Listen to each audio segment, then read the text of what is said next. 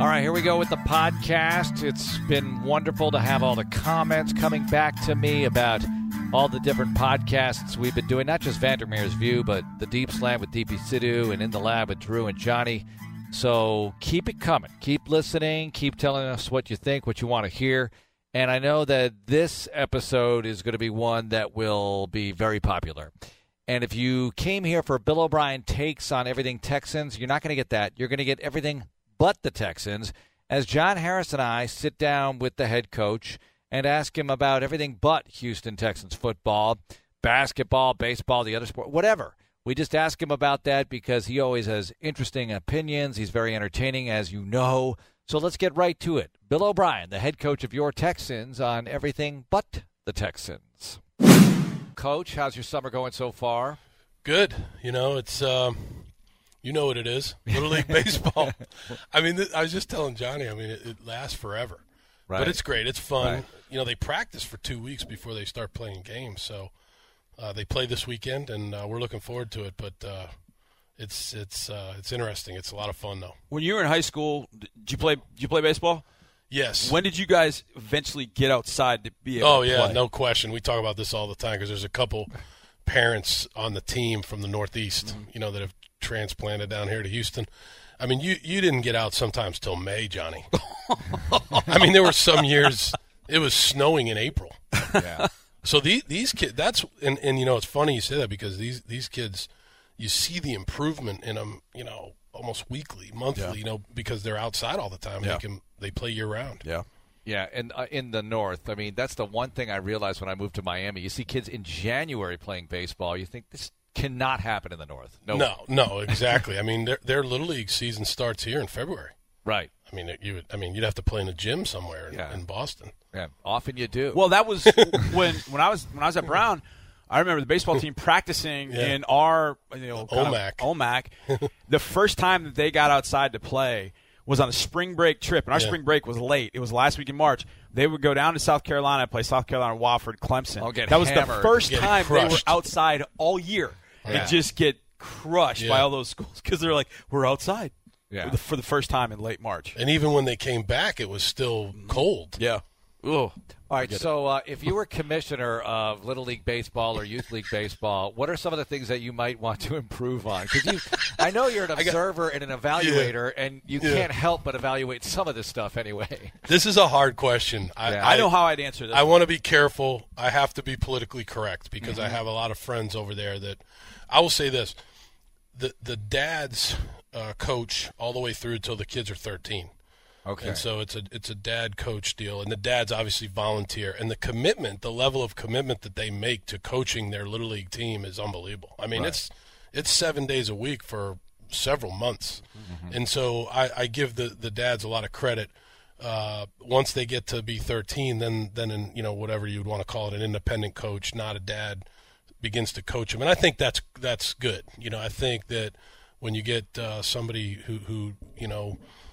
Can go in there with fresh thoughts and evaluate the kids, and it's more of a meritocracy, you know, where a guy's going to, you know, play or not play based on how he's playing. You know, I think that's what happens. But I think, you know, commissioner or not commissioner, I think the big thing about Little League Baseball is if you can teach them the fundamentals, you know, how to catch a pop fly, how to field a grounder, how to throw, you know, the fundamentals of, you know, first and second, no outs, where are you going with the, you know, just like the fundamentals, obviously, of hitting, you know, and I think that's the key. And then teach them about sportsmanship and being part of a team. And I think that's the big thing. I really don't think it's all about winning and losing in Little League. I really don't. I think it's all about that when you get to where we're sitting.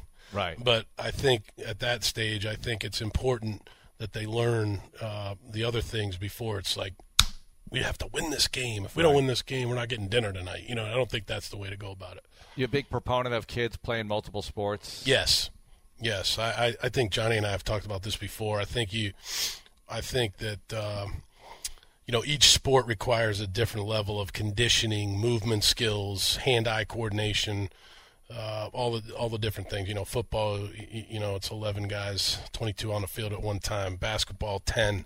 Baseball, 18. You know, there's different rules of the games and different skill sets that each game requires. So I really I always encourage that. Obi, one of the things that we saw come up in the NBA Finals this year at the very end of Game 1, J.R. Smith forgets, doesn't know the score. He doesn't, he gets that rebound, he runs it out. LeBron's mad at him, and it got me thinking about game theory, game management. How valuable is that for young kids to learn, whether they're playing baseball, football, basketball, whatever, to go with the fundamentals of here's how you field a grounder, but hey, you're down by 1 run. You got guys at second and third. Here's the kind of ball you want to try and hit. How valuable is it to learn kind of game theory or game management and those kind of things at that young an age? I mean, I think that's huge. I think that's part of what I was saying. You articulated it very well. I think that's after learning how to field a ground ball, field a pop fly, how to hit and all those things, I think then it comes down to, hey, we need you to sacrifice bunt here because here's the situation of the game. I think that really teaches kids about being on a team. It's a team sport, and I think that's the next stage of what they should be learning in Little League. I love Little League. I love watching it, and I'm always thinking about how they could improve to help these kids get better. In Houston, like we said earlier, these kids, I'm always impressed at the improvement from the time, Michael's been playing here since he was 9 to the time he's now 12. He's just gotten better and better because they can play all the time. They're always outside playing baseball.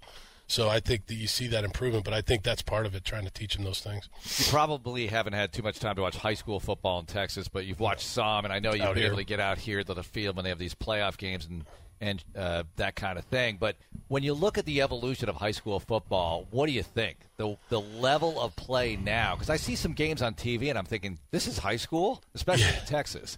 I mean, especially in Texas. And we're probably, obviously we're spoiled in Texas because high school football in Texas is king. I mean, it is king. I even from when I was in college and recruiting, there's no better state of high school football than Texas. I mean, because of the coaching and the amount of kids that play football. I think that one of the things that you see in high school football now is, it's a game where the quarterback position is becoming more and more diverse, if that makes sense. They can't just be the days of just a drop back quarterback are really over, when it comes to most high schools that I watch play. Especially when I watch them out here, it's guys that can throw, obviously, but they can run. They can do. Some of them play defense, play safety on defense. I mean, they're multiple type athletes that play quarterback, and I think that's because of the evolution of the spread part of the game. And spread is an interesting word, but it just means that the formations are, more spread out. Less use of a true tight end. More of 4 or 5 wide receivers in a game at one time, and the ball's being thrown. So I think you see that a lot, and that's what we're seeing. Now they go to college, and then when they get to our level, you're seeing more and more of that. When you were in college, I'm sure you had to do a ton of recruiting. It's changed, obviously, with social media and all that coming in play. But do you have a story that you remember most from your days as a recruiter? Like one guy you got or one that got away? Is there any story that stands out like, oh, man, that was crazy? That you could share on the radio, of course. Yeah, no, I remember this is from earlier in my career. I was at Georgia Tech, and we had a coaching change. And I was, kept over on the new staff. So we had George O'Leary was our coach. Everybody knows what kind of happened there. Yeah. And then when he left, Chan Gailey became head coach, and I was retained. And so I took over. I think me and 2 other guys were retained. So I had to take over some of the recruiting that had been going on, if that makes sense. So I took over Pac-Man. And so Pac-Man was from Atlanta, City School in Atlanta, was obviously a great player. DB, obviously, receiver, running back, punt. He did it all. He was unbelievable. And he was coming to Georgia Tech. Adam Jones, Pac-Man. He was coming to Georgia Tech. And I remember, hey, Chan, this guy's coming in. This is like the first, I was the offensive coordinator there, but, I had never worked for Chan Gailey before. So, you're trying to impress your boss, So we all gathered. That was when they really had started, as you remember, putting the signing day stuff on TV. Yeah. So here he comes out on TV in his high school gym, and he's decked out basically in Georgia Tech gear. Yeah. So here we go, Chan. We're getting Pac-Man Jones. And all of a sudden he says, "I'm going to shock the world," and he takes it all off, and underneath it he has West Virginia. Chan Gailey's looking at me like, "Nice job." I called Colleen right after that. I said, "I need to start looking for a job. I don't think I'm going to be kept here much longer." Have you? Now, I have about 5,000 other stories, but that's one from early in my career that stands out. Now, you've coached against him in the NFL. Have you guys ever talked about that? I've seen him. I have. Like after a game or something? Yeah, no, I've seen him. I've coached against him a lot. And so, whether it was New England or here in Houston, and I never bring it up. You know how it is. But it's just, it was pretty funny. Oh, my gosh. All the gear comes off. We had another guy. We had one more story on that. Yeah. This is pretty funny. We had another guy. I'm not going to mention his name because, he was a great player, and he played in the NFL. Yeah. And he was a receiver who was from Mays High School in Atlanta. He was awesome. I mean, fast. And I think at one point before Calvin Johnson, all that, he was probably the leading receiver in the history of Georgia Tech, or up there in the top 5, which is pretty good because there's been some good receivers there. So.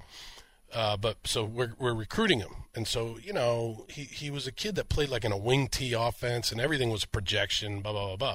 So we weren't sure we were going to offer him. So we said, hey, why don't you come over during this time of the year? Why don't you come over to Georgia Tech? We'll sit down with you and your mom. We'll talk about Georgia Tech. The kid shows up with a pillowcase filled with trophies. Oh boy! So he says, you guys don't want to offer me a scholarship, and he dumps all his trophies on the floor, and he's got like. His trophies from like the 6th grade all the way through to his, he's going into his senior year at Mays High School. I was like, we got to offer this kid, just on that alone, we got to offer this kid a scholarship. We did offer him, and he went on to be a great player at Georgia Tech. Oh, that's good. That's good. That's drive. That's right creative. There. It's salesmanship. It is still not Derek Evans who has the all-time greatest signing day episode. If you don't remember the name Derek Evans, he was on the Dallas Carter team that was featured in Friday Night Lights. He was the safety alongside Jesse Armstead.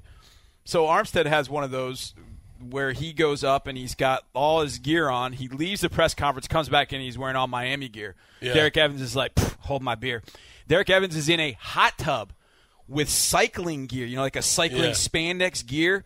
He's got like a Mr. T starter kit in a hot tub. He's like, yo, I'm signing with Tennessee. And he comes out of the water, signs it, goes to Tennessee. 3 months later, he's arrested, spends 10 years in jail for armed robbery, and never even got to Tennessee. I remember hearing all that. Yeah. But that's the best. That's the best signing is in the hot tub. In 1988, he set the bar, and nobody's ever passed it. Not a very happy ending, though. Coach, who's the best college football player you've coached against? Because you coached college football for a long time. So I know you've seen a bunch of good ones.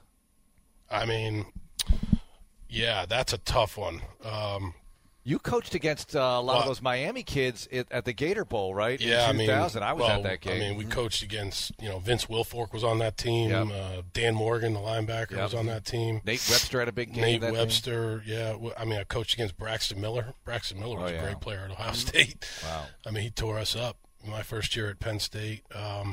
I mean, that's a hard question to say like one guy over another. Mm-hmm. I mean, if you go back to the great Florida State teams, the defensive ends that they had throughout the years there that we coached against, Corey Simon on the inside. I mean, it's hard to say like that 99 Florida State team you coached against. Yeah, that was one of the great games that year when you guys played them. Yeah, down in Tallahassee. Yeah, we played the year before in '98. We played them down there with Joe Hamilton, and it was. I think it was like 45-38. They beat us. We were running a wishbone. We were doing all kinds of things. But they had great players. It'd be hard for me to say like one guy over another. Who's your favorite, though? Not that you coach necessarily, but your all-time favorite college football player. Do you have one? Is it Flutie? Or I'm like reeling it in here. No, I mean I love Flutie. So I mean I was there, not there, but I saw him. That Miami pass, my dad and I were watching that. What was that? Was that the day after Thanksgiving, I think? Day after Thanksgiving. Friday after the day after Thanksgiving, so we're eating Thanksgiving leftovers. And my dad's the exact opposite of me, like very low-key, very not emotional. That's one of the few times, other than when Fisk hit the home run in 75. Oh, yeah.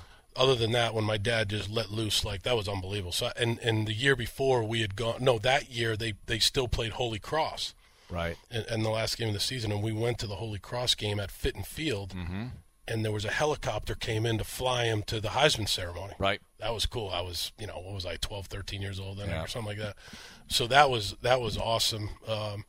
So, yeah, I mean, maybe growing up, that was definitely my favorite college football player. But now, having coached college for a long time, I have my own guys that I coach that are my favorites, which I wouldn't want to, get in. I mean, I had so many good guys at Penn State, really, to be honest with you, which was my first head coaching. It'd be hard to put anybody over some of those guys, I always think that in this business, the people that you were a fan of before you got into the business are the ones you get starstruck over. Do you find that to be true as well? Because you have a different relationship with these guys. When the Super Bowl was here, my wife and I were out to dinner somewhere over here in Rice Village, and the guy that ran the restaurant, whatever, came over and said, "Hey, Coach, Doug Flutie's here." I was like, "Whoa, I got to meet Doug Flutie." He was like 2 tables over. This was the first time I really ever met him. Wow, yeah. I think I had met him like briefly one time in New England, but he didn't play in New England when I was coaching there. Okay. He played like right before. So, no doubt. No doubt. That's a guy that you remember growing up. It was cool to meet him. What's been your best meeting a celebrity or somebody recognized you story kind of out of the blue? Like maybe somebody you've known and they walked up to you like, "Hey, Bill O'Brien, I'm such and such." Have you had that kind of situation where somebody's introduced themselves to you? Or you met a celebrity, and I'm laughing because it's happened, quite a bit. Which is almost, you've known me for 30 years, so you know how ridiculous that is. But I met. So we were at El Tiempo. I don't know, a few years ago. Might have been the Super Bowl again during that when all the stars were here, And so Colleen and I are eating dinner, and there's Rudy from from the movie Rudy. Rudy. Yeah, he's sitting right there. Yeah. The real Rudy. Yeah. Rudy Rudiger or whatever. I mean, it was unbelievable. I met Rudy. No, but really the people that I've enjoyed meeting are like, meeting President Bush. Bush 40. Those types of people, and then you go back and you research them and you think about their lives, especially a guy like President Bush, talking about 41, who lives here in Houston. He's an amazing guy, and so I never had the honor of meeting Barbara Bush. But I met President Bush with Mr. McNair when I first got hired here, and that was very, very cool. That was something I'll never forget. You mentioned research. We know you read a lot. All right, yeah. So give us a book you've read lately you really like, and just tell us about it. As you guys know, I read multiple books at a time, which is idiotic, but that's kind of what I do.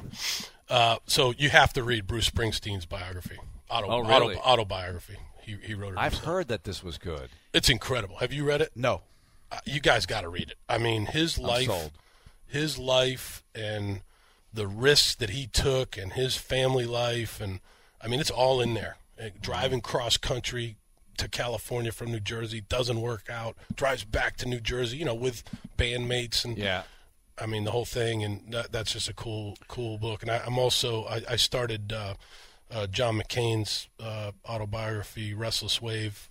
I just started that one. That looks awesome. And then I'm reading Nick Saban's Fourth and Goal that Phil Savage wrote. So those are the 3 that are on the desk. Savage wrote that? Yeah. It's pretty good. Well, Savage is the color analyst for Alabama football with Eli Gold. So, that's right. So he's around him. So, that was one that's You listen to podcasts at all? Because I got a good one for you. I don't. You'll understand why I tell you this in a second. I've heard about these. I don't listen. I mean, I do. I listen to, our website stuff sometimes just to listen to what's going on. But I don't really do it that often. Okay. Well, I'll get you started on one. It's called Crime Town. It's called Crime Town. It's like a 12-part series, and you'll understand why I tell you this. Crime Town. Putting it in my notes here. It's about Providence and Buddy Cianci. See? He had the same reaction I did. I had 2 people in this building that have told me. I had a beer with him one time at Oliver's. I told that's what I've said. You remember Oliver's? Yes, I do. He used to come to It was the only place we had on campus that you could go to imbibe, if you will. That was the only place. And for my first year, probably your first couple of years, it was closed. And then they opened it back up, and we would go there periodically. And I remember going in there one night, and Rick Britton was there, our buddy Rick. Yeah. And Rick was in there, was like, "Yo, Buddy's over there." And he was there all the time. And Buddy Cianci was the mayor of Providence. And this Crime Town tells the story, essentially, of Providence, of the Patriarca family and of Buddy Cianci. So I've gotten through part 1. It's like 25 minutes an episode. Okay. And it's fantastic. Like, I was sold. Both Drew and Eric told me, like, separately, you got it. You'll understand. And I was like, yeah, Cianci used to come to the mayor of Providence, 2-time mayor of Providence. The longest running, he had one stint.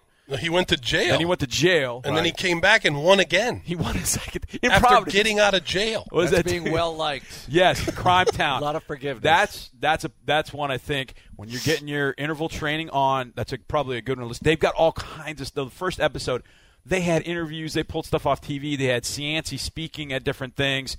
I think you would really enjoy podcasts because that's the way you can get a workout in, listen to a podcast. Listen to it. That's right. And, instead of reading the book and taking time. So that'd be a good podcast. When you're not listening to Texans radio. Then. Yes. Okay. Of course. There's got to be a priority. I mean, I'll tell you what, though. You guys do a lot of different things, which is cool. I mean, obviously you two guys, but Drew and DP and everything. DP. Yeah. Well, it's funny because in this business, I always say this, we go 7 months, the ball is not even snapped, and we talk about the team for 7 months. Yeah, and it's no game action. I tell everybody that. It's and I love the Astros, I love baseball, but this is America's game, is the NFL. Yeah. I mean, people want this info 24/7, 365. That's what this league's about. Our preseason games outrated the Western Conference Finals. That's great. What does that tell you? That's good to know. I mean, with all due respect, but it shows it proves your point. You were talking about dinner, having dinner with Colleen. You get a free dinner for 4 anywhere you want. Anywhere you want. You can invite 3 living people. It's like having a foursome. Living people? 3 living people. 3 No, how people about living or dead? Okay, living or dead. All right. You get 3. Let's expand the pool. All right, expand. It's a pretty big pool now. You get 3 people that you can bring with you to a dinner. You can have a quartet at dinner wherever you want. Who are you bringing? Who's your 4? I would love to bring. This will sound crazy to you in some ways, but just because of the type of people, the diversity of people. But I would first I would bring Martin Luther King. Mm-hmm. I would bring both President Bushes, and I would bring Barack Obama. Wow. That's what I would bring. And I think that would be very cool to get all the different perspectives on the different eras and the different, all the different risks that all 4 of those people took. And they all come from different backgrounds, have obviously different beliefs, but all 4 are very respected, I think. And that's what I would do. That's what I'd bring. That's excellent. I've never met Bush 41's son, but 43, but I would like to meet him. He's been here. I know. Or two, I just feel like he'd be a cool guy to meet. He just seems like a very funny guy. So yeah, those would be the 4 I would say. Excellent. All right, let's get into some other sports here for a moment. You've mentioned before that the U.S. Open is your favorite golf tournament to watch. You would like the majors, of course, but you don't get to watch the PGA seasons going on. And Masters, you got other stuff going on, draft, OTAs. But U.S. Open, you've said memories of your dad and you watching golf. Yeah. All right, so this past one, was it ridiculous to you or was that good, watching all the guys struggle and some guys having trouble breaking 80? Yeah, Again, I'm going to be honest about this with you guys because I thought it was awesome. Mm-hmm. In the guys that just said, you know what, I'm going to figure this out, were the guys that did well. Brooks Koepka said, well, I'm going to figure this out. Yeah. I'm not going to complain about it. Mm-hmm. I'm going to figure it out. And he won. Right. The guy. I mean, I just have never heard so many complaints about a golf course. Like, and I don't look. I'm not I mean, I golf. I'm terrible, but I get it. But I mean, look, this is the national championship. This is what it is. And so you're not going to win 20 under. You're going to have to basically shoot even par to win. And that's what Koepka did. And if you watch Koepka the whole time, I love watching these guys because he really kept his cool. He never the last hole when he hit it off the grandstand, I was like, uh-oh. Yeah. And he had a tough chip because it was like a downhill, the green was sloped downhill from where he was chipping. Man, he nailed that chip. There was that par 3, too, where he overshot. Then he hits it into the bunker, but he gets bogeyed. It was a big bogey at the time. But you're right. But he never lost his composure. And I just thought that was awesome. And I love watching that tournament, just because of what we're talking about. I always think that's probably the toughest golf course. And, I mean, the rough that they had to hit. How about the one where it was like Friday and they were looking for I think it was Dustin Johnson's ball, and he's like, I know it's right here. I know it's right here, and there's like 20 people around that ball. I was texting my dad. I'm like, this looks like us up on Cape Cod looking for our ball. But is that kind of like the golf equivalent of a snow game in football? You know, when you have these games where – and Joe Webb played in one of those last year, you know, your Joe Webb, where the conditions are so – like the game plan is completely thrown out, and you got to figure it out on the go. You got to figure it out. I mean, we haven't had too many of those types of games here since I've been here, but when I was in New England, we had the game in Buffalo where 60 to 70 mile an hour winds. We threw the ball maybe 8 times, and they were little flat passes to the fullback off of play action. We ran the ball 65 times and beat the Bills like 13 to 10. Right. I mean, we had to change, you know, because of the weather, and that was one thing. That was probably one of the 1,000 things I learned from Bill.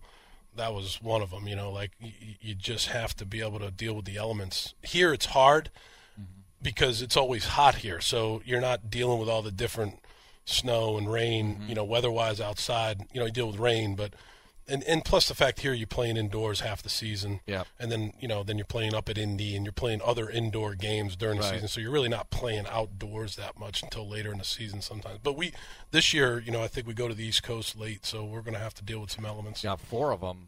All together, right? Yeah, we're on Eastern time. I think the entire road trip, except for Denver and whatever Nashville, I think at that point. Yeah. So you're talking about the U.S. Open. So I've always wondered this because I've played on teams my entire life. But I've always said, you know, winning an individual award would be pretty cool. So you can win one, either the U.S. Open or you can win a World Series. Which one would you rather win? I'm a team sport guy, so I'm going to say the World Series. Like, I went, and I know this wasn't the World Series, but I went to the Astros the other night when Bregman hit the walk-off double off the wall. Yeah. The way that those guys celebrated winning that game, like, sent chills, you know, down my spine. I just envisioned, you know, our team, Fairburn kicking a winning field goal, Watson throwing a winning touchdown. Yep. You know, I just envisioned our team doing something like that. I just love that about the team sports. I think when you win a championship, I remember like the guys. So I've been to 2 Super Bowls, lost them both. Nothing worse than that. Really nothing worse than that. But that's what Charlie Casserly said once because he was brutal. At the Redskins when they lost to the Raiders. Yeah. He said there's nothing worse. You'd rather they rope lose, it off and you'd rather lose in the AFC Championship than a championship. I mean, it's not good. Gosh. But, so I don't know if I'd go that far. I mean, the experience of being in the Super Bowl is great and all that. Right.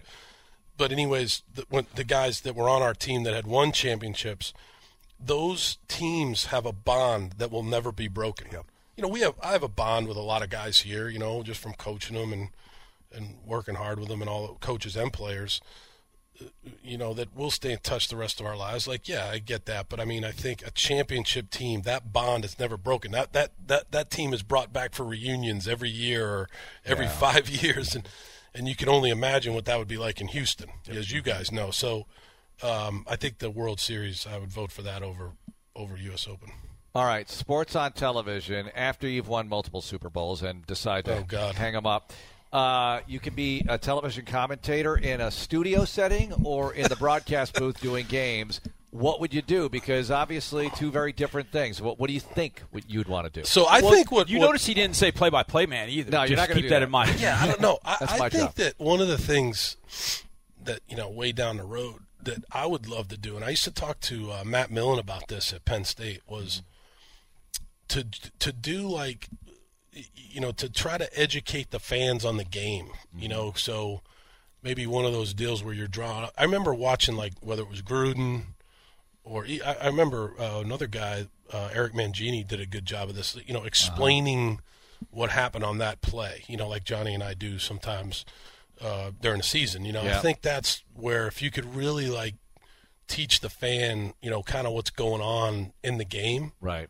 I would love to do that. Being a studio analyst or being a color commentator, I think that's great, but I don't think I wouldn't be any good at that. So it's like you and Greg Cosell or something doing NFL matchup. Yeah, something like that, you know, and you're explaining, hey, look, this is what this team's trying to do, and this is what – I remember I used to get mad because I would see whether it was Houston or New England, they would put, like last year with Watson, you know, you'd see those types of shows on one of those channels, and they'd be dissecting our, you know, couple of our plays. I'm like, yeah, that's what we're trying to do. You know, you're like, Jeez, stop. Can we stop doing that? But I think that's good, though. I think that educates the fan on what they're looking at. So was it surprising, having gone through some production meetings the last few years, that Gruden went back to coaching? And I ask that because when you're away from coaching, some people I don't think understand this. They're like, why would a guy go back to coaching? Why would he go back to coaching? I'm like, look, when you get the bug, it's never gone. Are you surprised at all that Gruden went back to the Raiders? No. He being in the booth when you've coached like he did at the highest level, won a Super Bowl, your game day is not the same, and it's all in preparation and kind of getting in there and grinding it out with the players and then winning games. Like, there's no, once you've done it, once you've had that, like you said, that's in your blood. It's hard to give it up. He was away from it for 10 years, and now he's back into it. He's a great guy. I really enjoy talking to him, and I think he'll do a great job there. So, yeah, it was in his blood. I'm sure he missed the competition, the game day, calling plays, all the things that, watching tape, getting guys ready to play, but he missed it. All right, a few quick ones here. Texas barbecue or Tex-Mex? Because, you've come into the area, you're in your fifth year now, and you've tried both. Well, quite obviously, I love both. Quite obviously. It's a tough call. It is.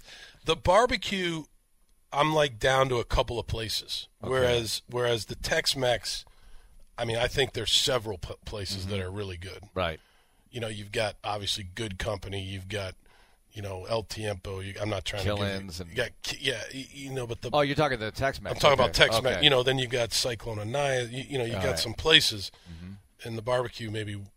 And I love barbecue. I'm just saying maybe one or two places. So I'd probably go with Tex-Mex. Okay.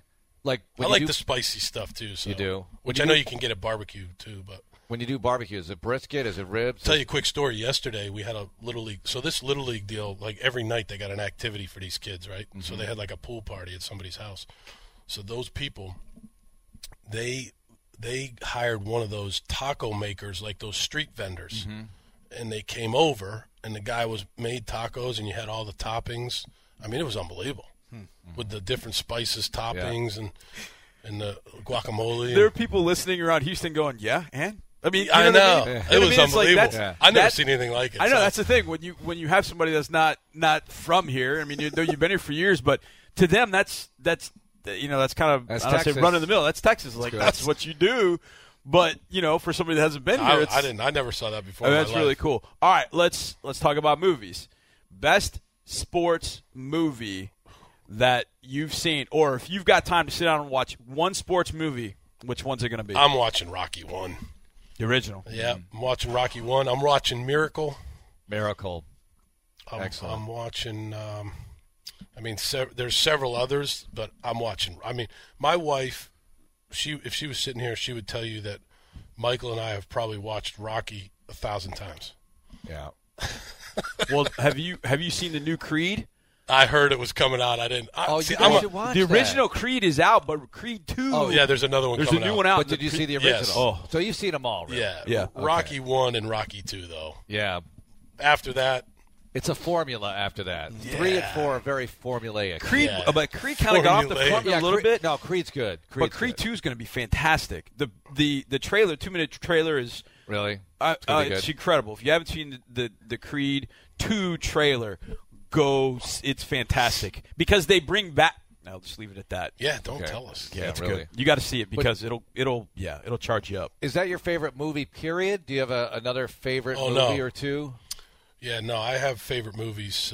I don't know. I kind of go with what I've watched most recently. I wouldn't say that this is my favorite movie, but I watched this movie the other night, Molly's Game. Oh, that's really good. Yeah, it's really good. Now, I'm not saying I watched The Post a couple weeks ago. That was pretty good. I wouldn't be able to pick one movie. You a Godfather guy? I love The Godfather. All right. Love Goodfellas. Yeah. Kind of like them all. It's hard for me to rank one. Godfather's awesome. My wife would also tell you I've probably seen that 1,000 times too. Sure. Because on like a Saturday during the off season, you're hanging out. It comes up. And you go through the guide or whatever, and you see what's on. It's on every Saturday afternoon or Sunday afternoon. Miracle just got to Netflix. Oh, it did? Yeah, and so I was on Netflix looking for something, and I saw it. Yeah. I was like, I feel contractually obligated to watch it when it's on. So I'm like, I just hit play and started doing some things in the room I was in just so I could have it on. Have you met any of those guys? Because a lot of those guys are from Boston. Oh, yeah. Ruzioni, Jim Craig. I got an autograph when I was a kid from Jim Craig. So I can't say that I met him. I mean, I was a kid. I've met Mike Ruzioni. He's always around Boston. He came to a Patriots game. My brother, Tom, played midget hockey in Situate, Mass, with Dave Silk. Oh, wow. I think Dave was a little bit older than my brother, but they were on the same team. Wow. So when Bill O'Brien they were little kids. When you're watching Miracle and they get to the scene where he's making them do the suicides over and over, and he's saying again, do you cringe, or are you saying, yeah, make him do it again? I cringe a little bit on that, only from what I know now. Right, okay. I think earlier in my coaching career, I'd be like, they need to pay the price or whatever. But now what I know about, they had played the game, and then he made them do that. Yes. And so I'm like, they didn't play well. What a deal that was. And then Craig Ramsey's looking at him like, dude, we got to stop. We can't. Somebody's going to pass out. I think a great coaching scene from that is when they get the kid from Minnesota who joins them late, and he's really good, but the players are like, I don't know, and they said, now I got a team because they voted him off. They want to be together. Yeah, that's pretty good, right? That there. was good. Yeah, he was awesome at motivational tactics and just different things that he did with that team. He was great, and his speech before the Russian game is the greatest ever. It's the greatest ever. All right, one more for you. It's multiple choice. You have to make one of these happen, a must make, and you get to choose one out of these four. A 4-foot putt, not 3, but 4-foot putt, a free throw, catch a 50-yard punt, like a nice high Leckler punt, not a coffin corner, but a nice high 50-yard punt, or answer a random Boston sports trivia question. One of those four, you got to do it. What are you going to pick? I'd have to go with the last one. Answer a random Boston sports trivia question. I mean, I guess I could catch the punt. I'm missing the putt because I'm a terrible putter. Did you say putt? Yeah, 4-foot putt is tough. I'm a bad putter. I mean, I'm just not a good pressure putter. Free Can't throw. line it up. 4-foot putt, that's nothing. No. For me, it is. Hey, ask Fairbairn. Hey, I can't hit the ball anywhere, but I can make a 4-foot putt. Ask now. Fairbairn this question. He's not picking the putt. I'm serious. Kickers, no. Free throw. I just played hoop last night at this Little League party I was at, and I couldn't make anything, so I'm not doing a free throw. Okay, Boston sports trivia question it is. Coach, thanks a lot for the time. We really appreciate it. That was great. Thanks, guys.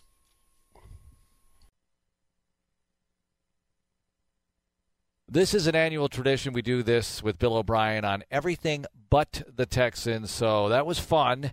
Let's do it again sometime. Let's do it again next year after a Super Bowl win. How about that? I want to thank everyone for listening. Thank you, John Harris, for helping out. And thank you very much to Bill O'Brien for being a part of the festivities on this particular podcast. And this also went over the air on Texans All Access. Don't forget to listen to Texans All Access weeknights 6 to 7 on Sports Radio 610. Listen to the other podcasts as well, Deep Slant with Deepy Sidhu and In the Lab with Drew and Johnny, and, of course, our Texans All Access replays. Have a great, great day, and go Texans.